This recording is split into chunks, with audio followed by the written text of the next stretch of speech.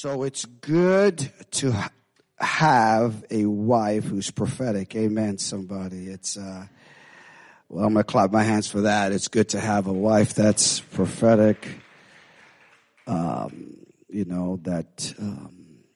God designed specifically for his glory. And I get the privilege, amen, of experiencing a lady that loves the Lord, and that her mom fought for her. If you know Megan's mom, she's since passed away, but she fought for her children. She literally went down in a spiritual battle and went to hell and says, "You can't have my children." And I'm so glad she did that. Amen. I'm so glad she did that. And so as a result of what she shared with that stuck in a season, I instantly said, okay, I got to go switch my message. And how many know it's good to be prepared? Amen. I grew up in the church where you would walk in and they say, "Hey, I want you to exhort." You're like, "What?" And you always have to be ready to exhort. And so I want to share this with you because I think it's vital. And so Megan made a statement of stuck in a season, and that got me to postpone or to, in the holding pattern, the message I entitled Stuck in Life, which is living in fear every day. And so before we really get to what it means and why we live in fear every day, I think we have to understand being stuck in a season. And so I'm going to give you 5 things that you must do when you are stuck in a season to move into what God has for you. Is that okay? Let's look at that, because I believe you're going to be somewhere in these 5 things. And if you want to, just bring excitement to your life, I want you to write this down. Learn the difference between, write this down, entertainment and excitement. Learn the difference between entertainment and excitement. The church has been inundated with entertainment at the expense of excitement. And what I mean by that is that the enemy loves to entertain. And so if something is not from a perspective of feeding your 5 senses, then you don't categorize it as an encounter with God. But what God wants is he wants you to be excited about the things he's doing. Not entertained. He wants you to be excited about the seasons that he brings you and moves you into. And so every area of your life, parenting, there should be excitement. I know it's a challenge, but parenting, there should be an excitement in that. Knowing that you get opportunities to speak into your child's life. Your marriage, there should be excitement in that.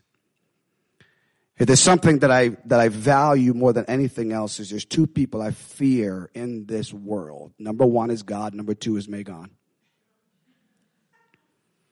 I tell people all the time, I said, she knows my passion for preaching. And I said, I will never, ever come behind the pulpit, preach something that she would look at me and says, "You're not living it." It's not that she won't say he's working through it. I'm talking about what she says, "You're not living it." Because I can fool people, but I go home with her. Right? And so for me, marriage is exciting because the emotional healthy class is really, it's causing us to have some intense fellowship. Amen. Because she's getting free, and I've got to get used to her getting free. You know what I'm saying? She's getting healthy in her 50, and so she's physically getting healthy. And thank you to Neil and the coach that's just kicking it. That is just amazing, seeing the ladies come and just doing some amazing things. Yes, that's so awesome. And so I say all this, not just to brag on her, but I say all this to really let you know that life ought to be exciting. Someone say exciting. It really should. Being a believer should be something that you're excited about. Come on. That there are moments when you just shout out a praise for no other reason than just Jesus. Come on. Amen. You see what I'm saying? And so we have to look at this because God is taking you, he's taking us corporately, he's taking us somewhere. And so we don't want to be stuck in a season. And so the title for what we're going to talk about is really the law of the steps. How to step out of one season into another one. How do I leave one season, enter into another season? without being stuck, because if we remain stuck, it's an indication that we're living in fear every day. And so we want to be careful that we know and understand the law of the steps.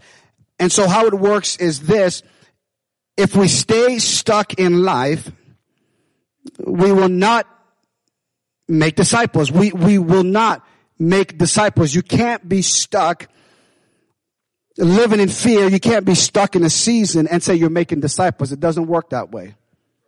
It doesn't work that way. I'm amazed how people love to quote the great commandment. Love the Lord thy God with all your heart, with all your soul, with all your strength. They love quoting that, and they use that to justify everything. You gotta love them, but look what they gotta love them. Everything they justify with that first commandment. And yes, God is love, and we're supposed to love. Amen, somebody. We're supposed to love, right? We're supposed to love. That's what the Bible says. But the second one is the Great Commission. It's to make disciples of all nations, of all people. And so I'm convinced, based on the word of God, that if we make disciples, this nation will become righteous.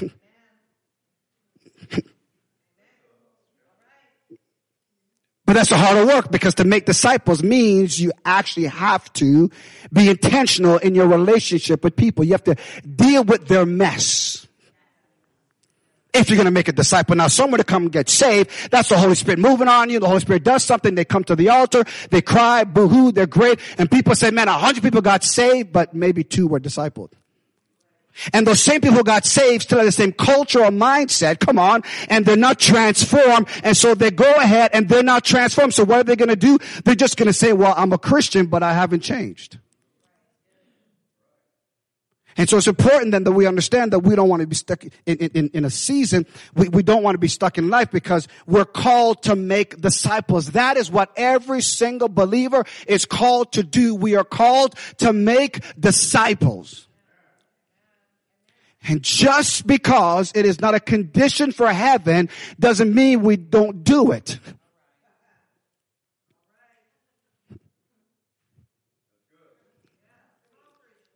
Just get me to heaven, I'm cool. And God is like, that's all? You're stuck.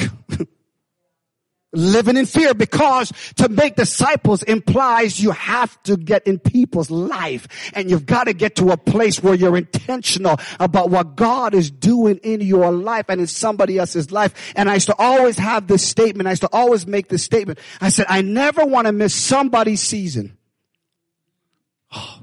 I never want to miss somebody's season. No, I never ever want to miss somebody's season, as long as they are open for them to be able to say, what is God doing in their lives? That's the thing that I want to look at. And so therefore, it is important that we understand the seasons. We have to understand what's going on. And so in Psalms 37 verse 31, let me begin there.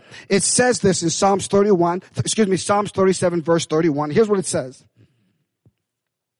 The law of his God is in his heart. His steps do not slip. The law of his God is in his heart. His steps do not slip. That's what the psalmist is writing. And so in Psalms 40 verse 8, he begins and says, this is the joy. This is the delight that I have. In Psalms 40 verse 8, he goes and says, I delight to do your will. Psalms 40 verse 8, I delight to do your what? Your will. Oh my God, what? Your law is within my heart.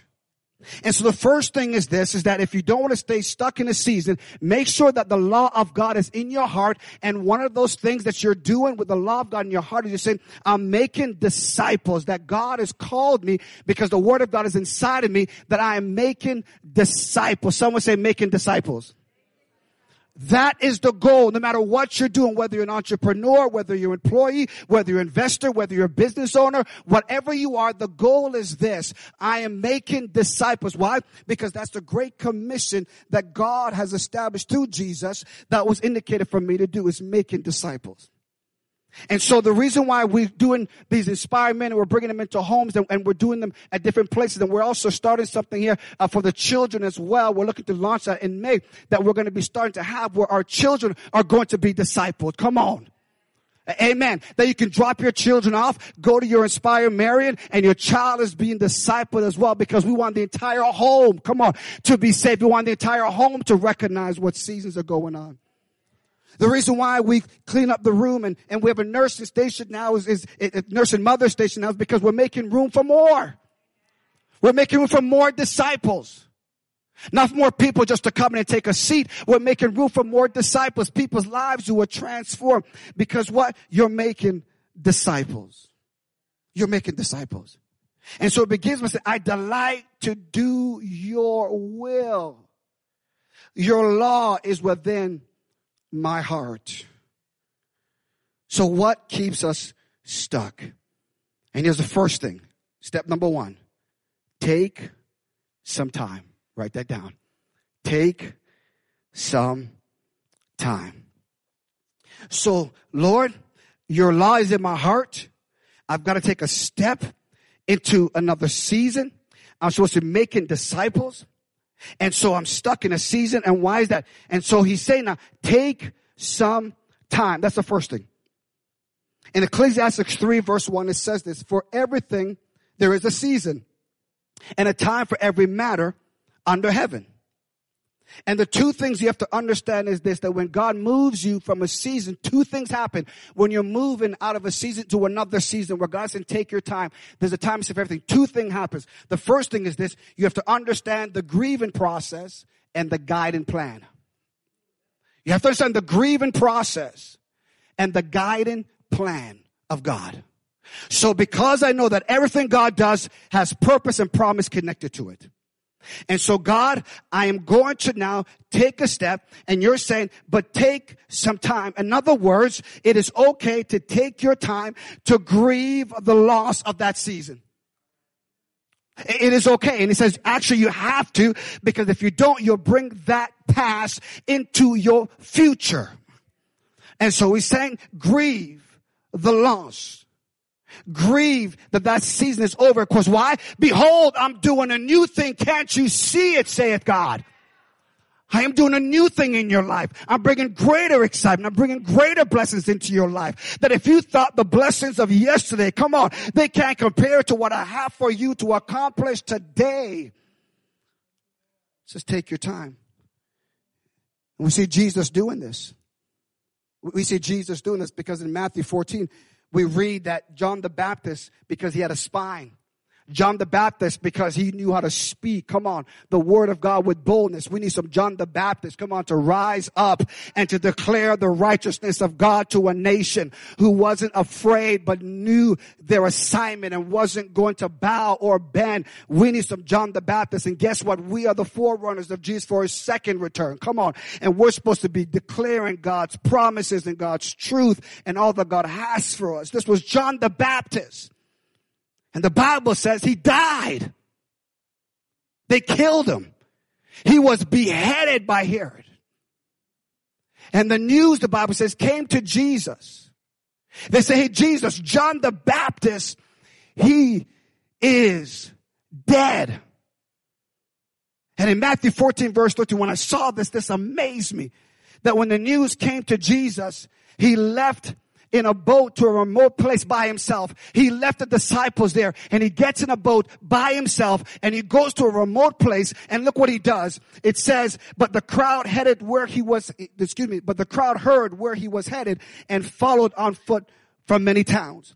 So what Jesus was doing was that I just heard the news about John the Baptist, and he leaves that. It's like, I can't stay in that season. And he moves now and he goes over and he's praying. And I believe he's grieving the loss of John the Baptist. He's taking some time from ministry because he understands that there is an advancement of the kingdom I have to do. But I've got to deal with this loss. I have to deal with the John the Baptist's life. God, why did you save his life? God, why didn't you make him live longer? God, what's going on? And here Jesus is grieving the loss. Is there anybody that needs to just grieve the loss? have to grieve the ending of a job. I got to grieve the ending of this. I got to grieve the ending of this. And God is saying, take your time, because I know if you don't process it properly, you will enter into another season living in fear every day of your life, thinking it's going to happen to you and you're going to be stuck in a season.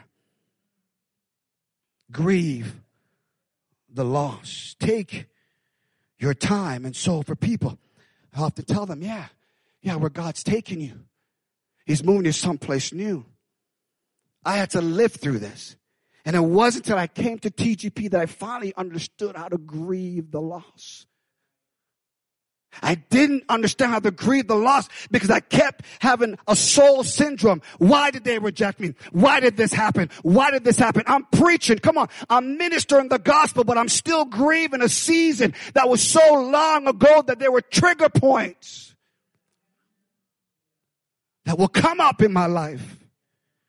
And so Megan and I would have intense fellowship, and that's because I was in a season where God was trying to take me out of that season to see the possibility, to see the potential. We have to grieve the loss. When God moves us into another season, we have to grieve it. But then we also have to get to a place where we say, God, guide my next move then. Guide my next move, because weeping may endure for a night, but joy comes in the morning time. And there coming a time we have to realize that, listen, one of the most difficult things that I find is, how do I walk away from something that God is no longer blessing?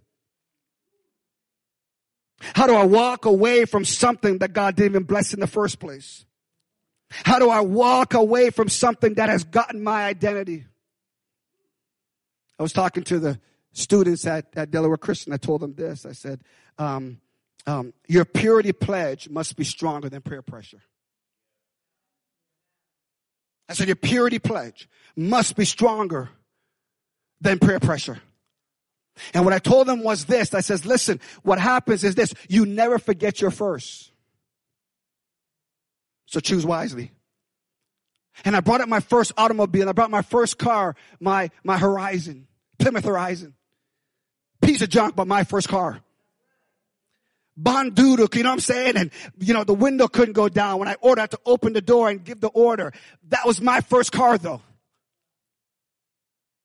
And I remember when they would laugh at me, my friends, they would laugh at me in this car, and they knew I was sensitive because it was my car. And we were at a red light, and if you stayed too long at a red light, it would shut off. I'm like, come on, change. Like, come on. And they're in the back ready to laugh. But they know this guy's sensitive. You know what I'm saying? And finally the car shut off. And I said, stupid car. And they burst out with so much laughter. Like, finally we can laugh because he's laughing as well. But you see, it was my first car. It was my first car. And I remember that first car. And I used that example, a hilarious example, but let's go deeper. If you go deeper into the soul realm, you never forget your first. You never forget your first. And so you have to get to a place of where God takes you, and now He moves you. And somebody asked a question. One of the students asked a question with tears coming down their face. And they said, so if something happened to me, then how does that work with my purity? How can I grieve a loss of something that I didn't cause? I talked about a car, and here they're going deeper into the soul realm. I'm here to tell you that surface issues may be where you begin, but we got to go deeper into places in people's lives where they're saved. I can't let go of this loss.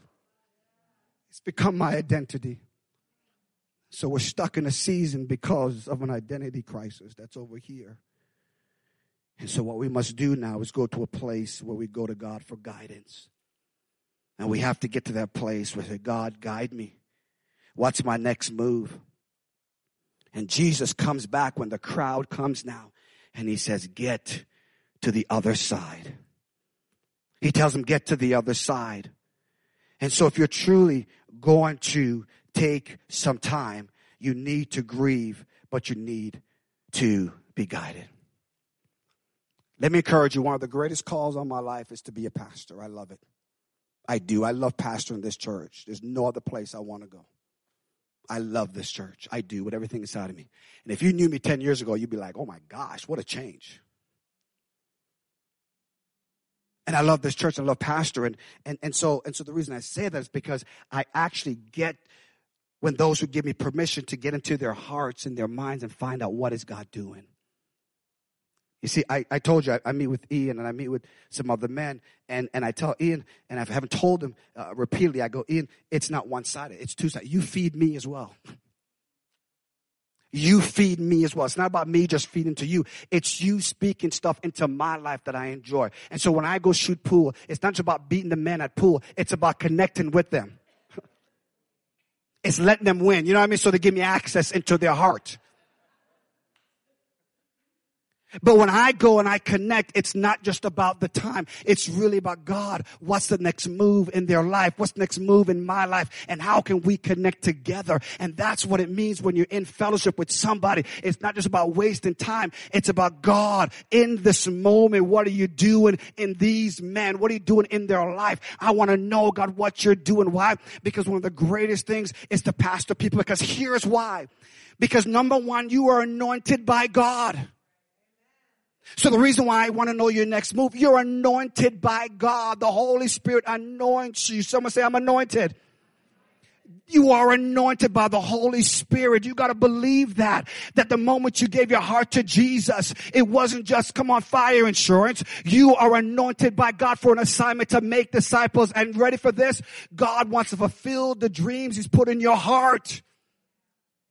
He said, move it to another season. Be guided to it, because God says, I have dreams for you that I put in your heart that you give back to me. And so we need to be guided. And so as a nation, we need to grieve, come on, so that God can guide us.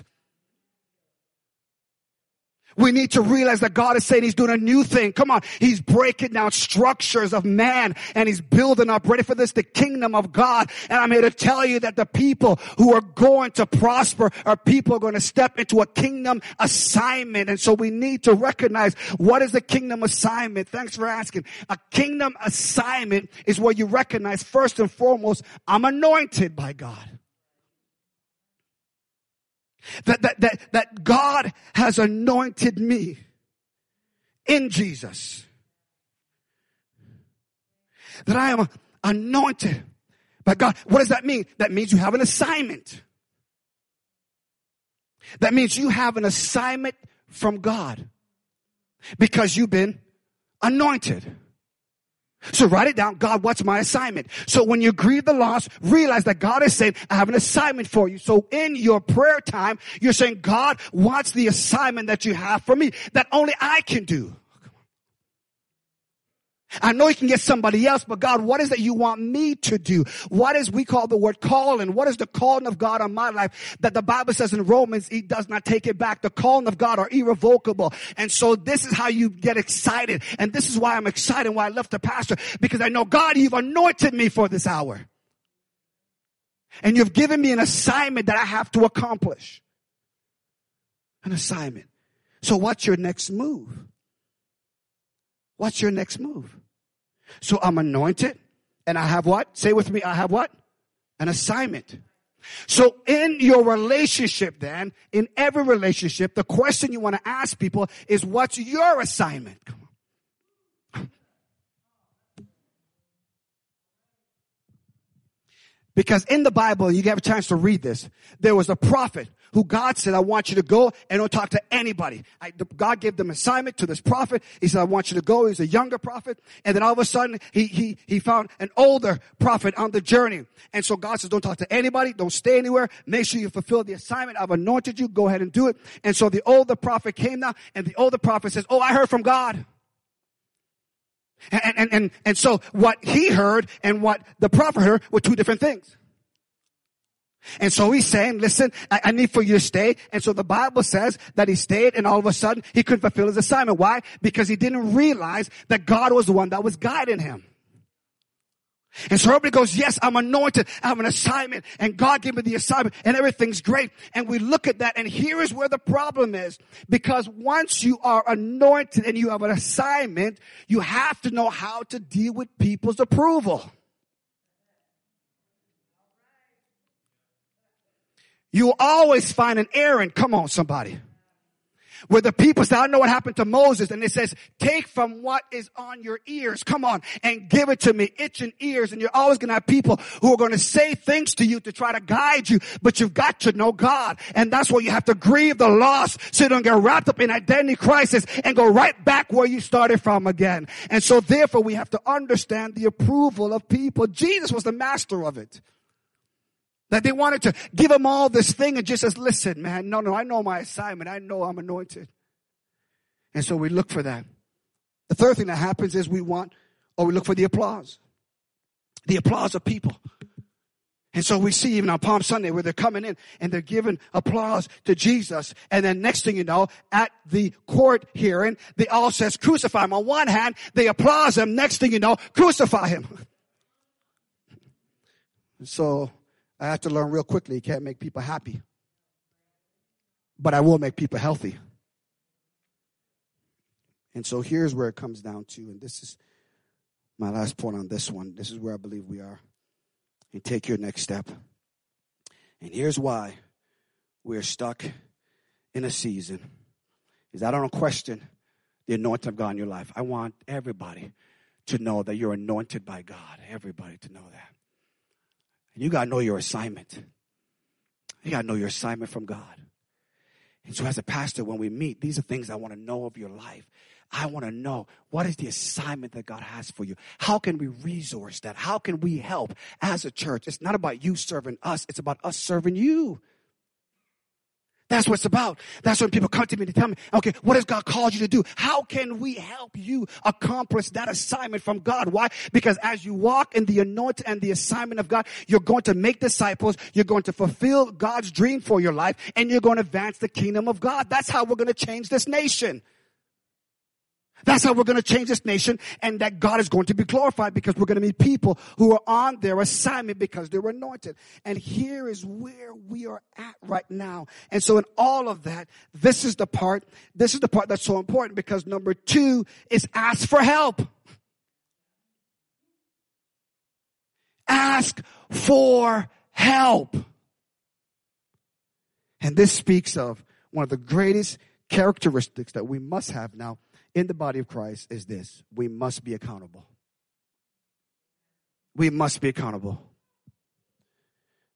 When I went to Florida, and I spoke at this ministry with my best friend. He's part of that ministry, and I said, what makes this ministry so successful? What is that you're doing that makes this thing work? And here's what they said: we hold people accountable, and they're actually growing. We hold them accountable, and they're actually growing. I was like, wow. There's another ministry that I meet with, and I said, so what makes we hold people accountable, and they're growing. So it almost seems to me that the key to growth is to be accountable.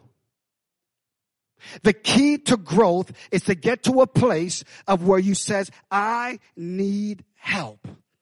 And so I come to the throne of grace where I find mercy and get help in the time of trouble. Are you with me, somebody? And so what we have to look at this is that we're at a place now where we have to cry out, God, I need help.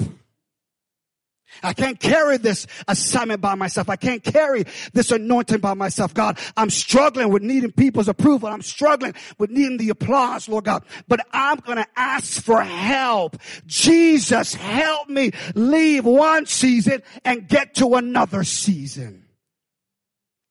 That's my prayer, is ask for help.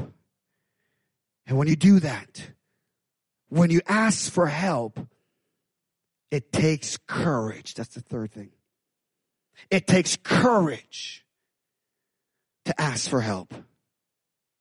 In other words, you have to get to a place where you realize this, that over and over and over, the Bible tells me to fear not. That over and over, the Bible says, don't be afraid. That over and over again, the Bible says, trust the promises of God. So I take courage, ready for this, in the purpose of God and the promise of God for my life. That's where my courage is. It's in the purpose of God and the promise of God. And so because I know that God is for me and not against me, and because I know that I want to be accountable to God, I want to be accountable to what is happening, that I'm going to take courage knowing that there is a purpose and there's a promise behind this. So take courage, knowing that God is saying to you, do not be afraid. Make disciples and advance the kingdom of God. Take courage. Take courage. And take courage when you do this. Number 4, ask God to establish your steps. Ask God to establish your steps. As you walk in obedience, there are times you're going to make a mistake. But most importantly, you're saying, God, I don't want to miss the mark. That I may make mistakes, but I don't want to miss the mark. In other words, I want to get to a place, God, where my heart is totally open, and I'm saying, God, establish in your word. Establish my steps in your word. Order my steps according to your word, Lord. Let not any iniquity have dominion over me. So in other words, God, I want to obey what you're telling me. I want to take courage in what you're telling me. I'm asking for help. And because I've understood and I realize now that this is a new season, that I now have to go deeper into your word. Come on. I've got to get more and more committed to your word. Is there anybody here that recognizes that you need to go deeper in the things of God, that you need to go stronger in your faith and in your trust and your belief in God? Absolutely. Establish my steps in your word. Establish my steps in your word. And finally, we end with this. Walk into your next. Walk into your next. Psalm 17 verse 5 says, my steps have stayed on your path. I have not wavered from following you. Walk into your next. These are the 5 things that I truly believe that from looking at the Word of God and in my own life, I can look at these things in my own life and realize, God, what do you have next for me?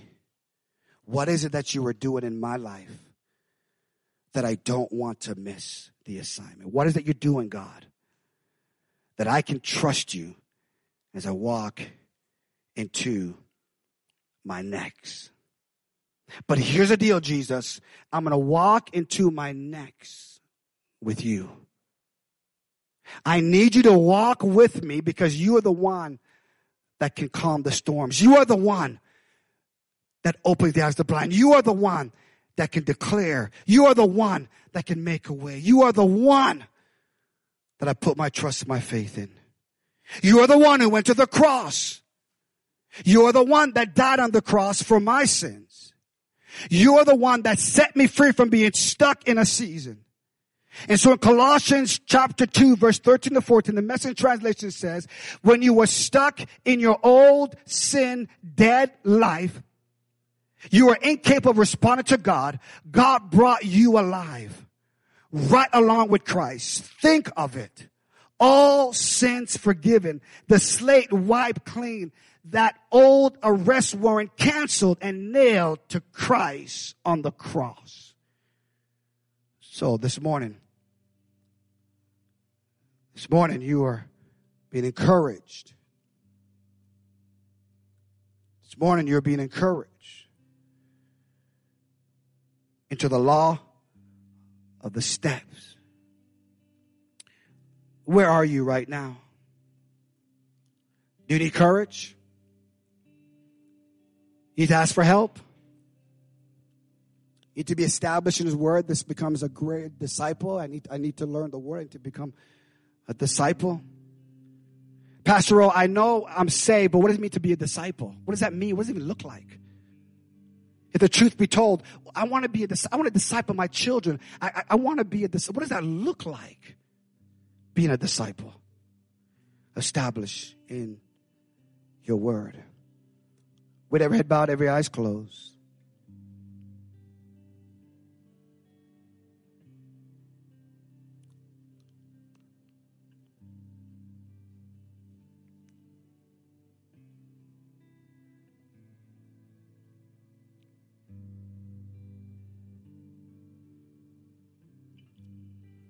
There's something in the atmosphere this morning.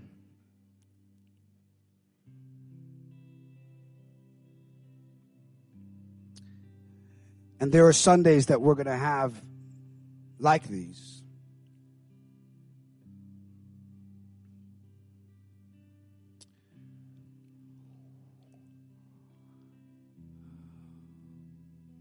Something in the atmosphere.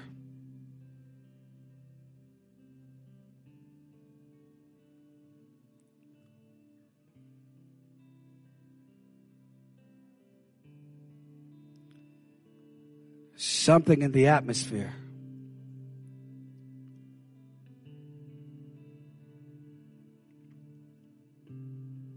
That's trying to keep us stuck.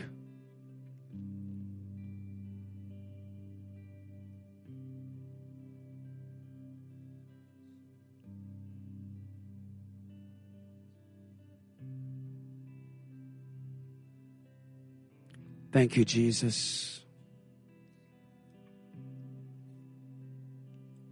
Thank you, Jesus.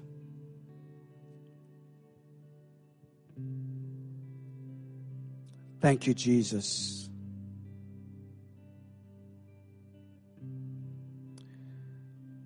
Thank you, Jesus.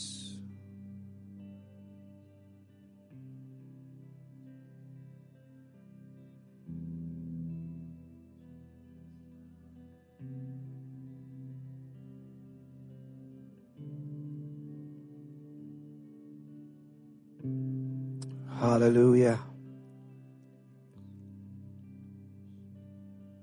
Hallelujah.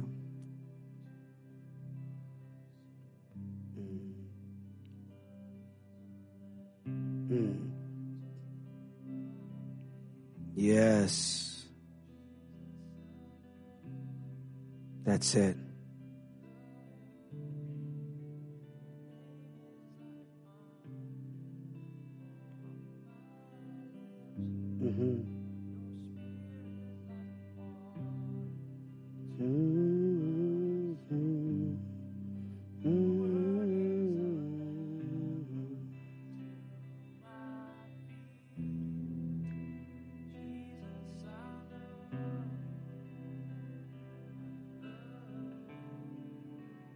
Jesus, I love you.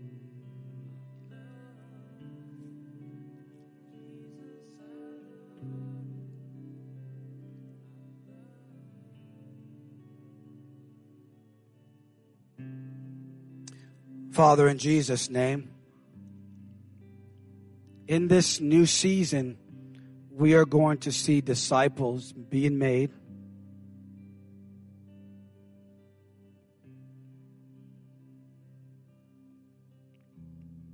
In this new season, we will experience dreams being fulfilled. In this next season, we will see the kingdom of God advance throughout this land.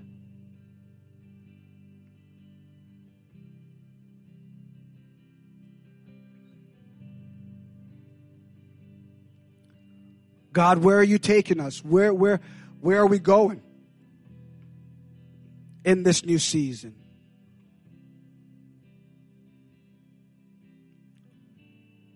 We're going to be making disciples. We're going to see dreams fulfilled. Oh my goodness, that's a great place right there to clap your hand. If you got a dream, it's going to be fulfilled in this season. Hallelujah. Praise the name of the Lord. If it's start that business, write that book. Come on, whatever God has for you. Come on, you got a dream. You got a dream. God-given dreams are being released in this season. And we will see the advance of the kingdom of God. Jesus, we love you.